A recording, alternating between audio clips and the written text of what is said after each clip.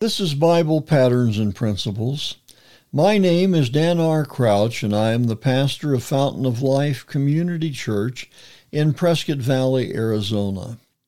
We are a classic Pentecostal church that believes the Bible is the only true Word of God and that salvation only comes through the person of God's Son, Jesus Christ.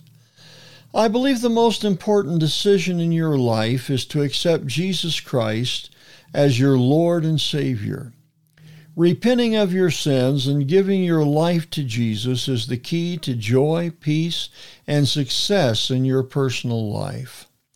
At Bible Patterns and Principles, my goal is to help you find the peace and comfort God wants you to experience.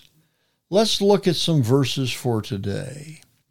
In Exodus chapter 17, beginning to read with verse number 9, Moses said unto Joshua, Choose out men and go out, fight with Amalek. Tomorrow I will stand on the top of the hill with the rod of God in mine hand. So Joshua did as Moses had said to him, and fought with Amalek. And Moses, Aaron, and Hur went up to the top of the hill. And it came to pass, when Moses held up his hand, that Israel prevailed. And when he let down his hand, Amalek prevailed. But Moses' hands were heavy. And they took a stone and put it under him, and he sat thereon, and Aaron and Hur stayed up his hands, the one on the one side and the other on the other side. And his hands were steady until the going down of the sun. I appreciate the strength that God gives me. It carries me through many busy times. But I have realized that there are times we need someone to hold up our hands.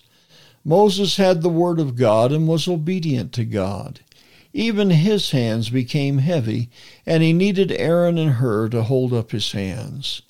Possibly you are going through a time when you need someone to lift up your hands, or maybe you know someone who needs you to hold up their hands. An encouraging word, a card telling them that they are not alone, or calling their name in prayer, are always ways you can lift up the hands of others. If you are the one that needs your hands held up, give us a comment telling us of your needs, and we will be glad to pray for you. I hope the words we have spoken today have spoken to the needs of your life. Jesus wants to minister to you if only you will let him. If you have not already done so, invite Jesus Christ to be your Lord. All you have to do is invite him to forgive your sins and be your personal Savior. If you ask him, he will honor your prayer. This has been Bible Patterns and Principles. My name is Dan R. Crouch, sharing another Bible truth to strengthen your daily Christian life.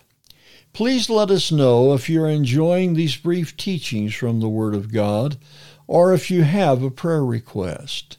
You can write to us at BiblePatternsandPrinciples@gmail.com. We would very much enjoy your comments and would feel very privileged to pray with you concerning the needs of your life.